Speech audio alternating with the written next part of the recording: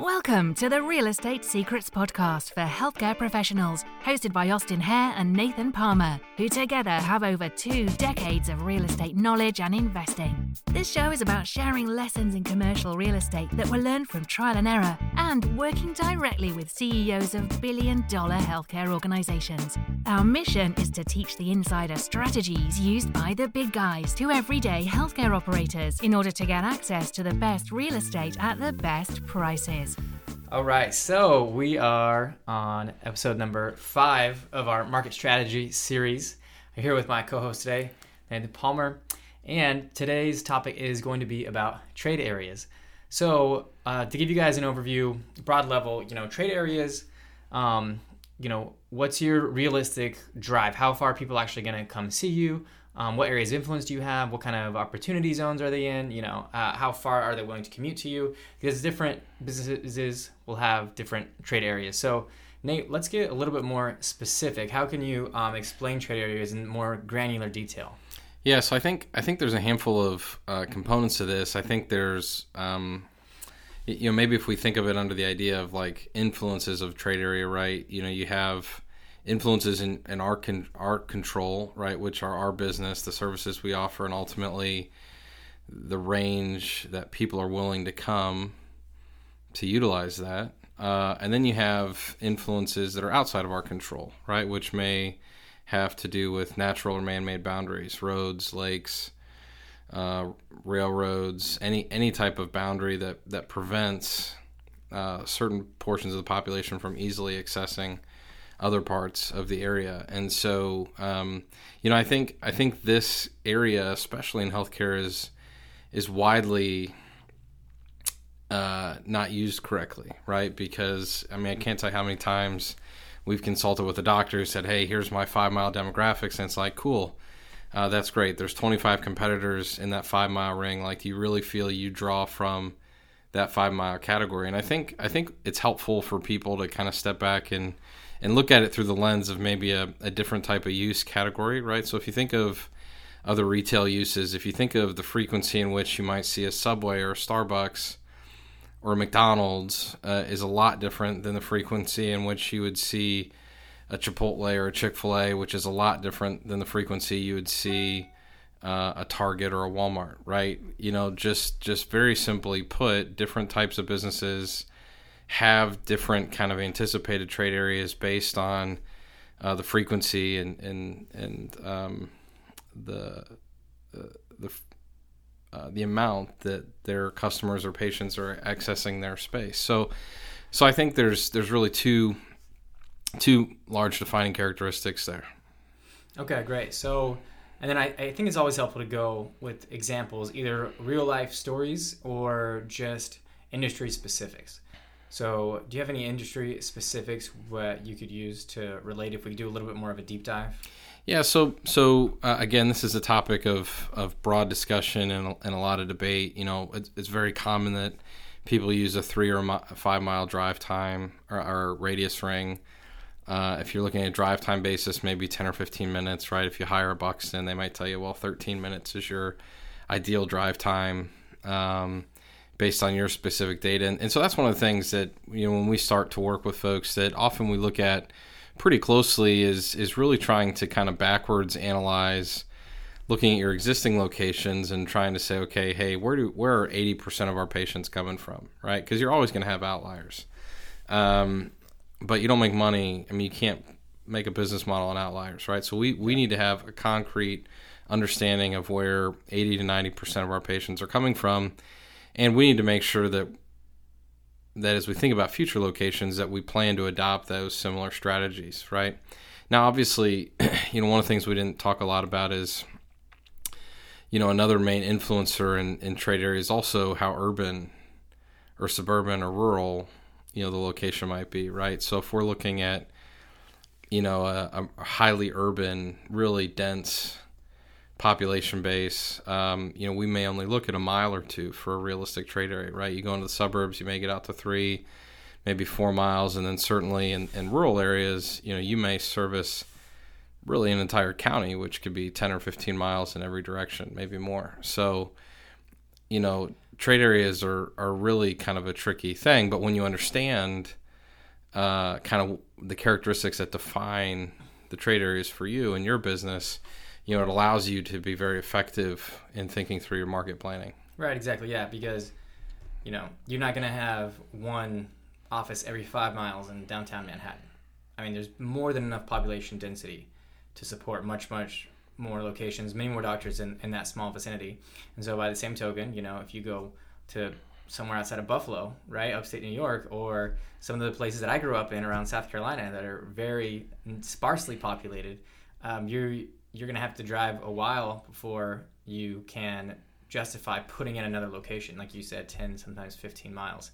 So I mean, it's commonsensical when you say it out loud, but sometimes you just have to walk through these situations in order to wrap your head around it. Yeah, and I think an idea that that we say all the time is you kind of have to underwrite the where before the what, right? So the concept of that is you don't want to fall in love with a specific building or a specific area without really underwriting, hey, is the population around here reasonably support what I want to do, right? Not like, hey, I love this building, I love this deal, I love the price, yeah, I live here. I can get here in 2 minutes. It's yeah. like a popular one for people to justify. Sure. Man, I can't tell you how many times we've seen that play out. And not that you can't be successful, right? And not that people aren't willing to drive to see you, right? I mean, if you have a great business and you're a great provider of sorts and people are willing to drive for you, they'll drive, right? Well, and in my opinion, it's much easier to move a person than it is a business. I mean, if you want to live by where you work, move, right? Like follow the data. Don't try and justify it by where you live and then make the data work, which we see people trying to do too. Yeah. Well, and again, I mean, kind of the theme for a lot of what we're talking about is really just stacking the cards in our favor, right? I mean, you can just throw spaghetti at the wall and hope it works, be the best doctor out there with the best marketing and the best whatever, and you still may be all right. The idea is, hey, how do we look at all of these factors and create an environment where we have the best possibility for long-term success? Yeah, it's a lot of forward thinking. And so I think sometimes just the workload can seem daunting or it can seem like a lot, but if you skip over these steps, then you're going to be working a lot harder on the back end, when you end up signing a lease and opening up a business in the wrong location. Yeah, very true. And so, do you want to talk about opportunity zones or, anything like that in terms of trade areas? Yeah, I mean, I think they overlap quite a bit. I mean, in our approach, you kind of on a 35, 50,000 foot view, we identify opportunity zones based on competition profiling, and that's different for every client, right? Whether we want to be far from competition or right next to it, right? So based on that profiling and then some kind of underlying demographic model. So, but then it's once you kind of zone in on those kind of broader, what we might call opportunity areas, to then really understand, what the actual trade areas are, like what are the customer traffic patterns, right? If we go here, do we anticipate, being able to have the drive-by visits, have the awareness, have the signage, where the people who are going to see us, we're going to benefit from all this around us. So I think they're very, very much related. In our process, you kind of on a global level look at the opportunity zone, and then you drill into more specifically inside of that zone. What's the trade area that makes the most sense, or starting to look at it from from 30 or 50,000 feet, you may identify 2, 3, 5 areas in town that you're underwriting on kind of an opportunity zone level at a 3 or 5 mile demographic basis. But then once you drill in a little further, really understanding, okay, hey, yeah, to our eastern boundary, the 3 miles is fine, but to our western boundary, we've actually got this little river that runs a couple miles away. So, we kind of need to customize that trade area and make sure that we can still have a sustainable business inside of that kind of polygon-based, more actual trade area. So when we want to, the goal is always to kind of underwrite on the smallest trade area possible, and everything else is fluff, right? So if we know that our business is going to work based on the demographics, the competition, the retail anchors and synergy in a mile and a half, well, then we're very confident that if we know our business will reach out to 3-4 miles, that this should be successful.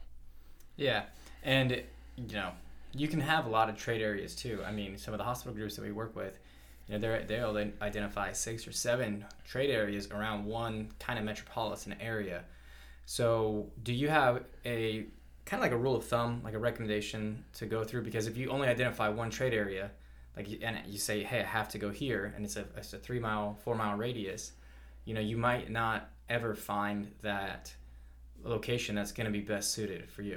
Yeah, so kind of our rule of thumb is always to have twice as many areas of interest than sites we want to actually do, right? And that varies wildly by, hey, are we going to go roll out 10 or 15 sites in a large metro like a Dallas, or are we going to roll into a smaller metro like Wichita where our maximum yield is only going to be 3 or 4 sites in a total of 4 or 5 trade areas, right?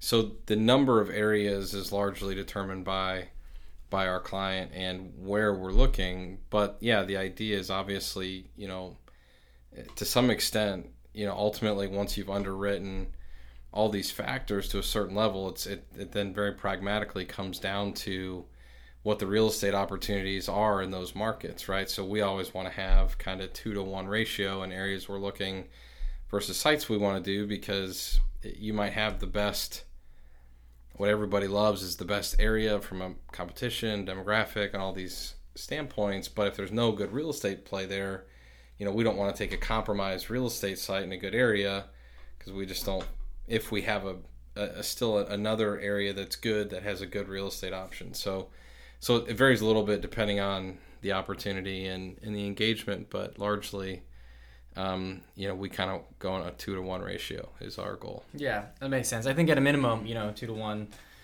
depending on how many locations you want to do. But there's also a maximum too, because if you're only planning on opening up one single location right now, and you identify 8 trade areas, then it's just going to take a lot of work. It's going to take a lot of time, and so you're better off kind of honing that in to, I would say, 4, maybe 5 maximum. What would you say? Yeah, I mean, if you're only going to do one site, I mean, our process would still on a high level look the same, but you'd really want to drill down to an ideal, maybe 3 to 5 areas before you start looking at physical real estate. Because if you have too many areas, you're going to have too many options, and you're just going to get paralyzed by the opportunity, right? Because every different area and deal is going to have its different characteristics, and if you have too much in the funnel and only one's going to make it through, it's just going to be really difficult to juggle. And yeah, so the point is, don't come to your realtor with 8 different trade areas if you want to open a single location, because you're both going to end up having to do a lot more work. So try and just reel that in to this, maybe like you were saying, 3 to 5 at the most. But the other end of the spectrum is, don't just get your heart set on one trade area. If you identify an area that you like, that might be a 3 to 4 mile radius, then try and identify an area in the vicinity that has some of those characteristics that you're looking for, and that way you have twice as many options to go for. Mm-hmm. Well, that wraps up most of what we want to talk about for trade areas. I hope that was helpful for you guys, just in terms of thinking about what to be looking out for, equal steps. The way that we're trying to organize this information is so that you can go hierarchically, starting from broad and getting very specific by the time you're ready to go open up your location. So we have one more lesson left in the series. It's about unrelated anchor businesses and anchor tenants and what to look out for. So stay tuned. If you need help finding the perfect location for your practice, or you're ready to invest in commercial real estate, email us podcast@leadersre.com. That's podcast@leadersre, re as in realestate.com. Or go to www.leadersre.com and fill out our form. See you next time.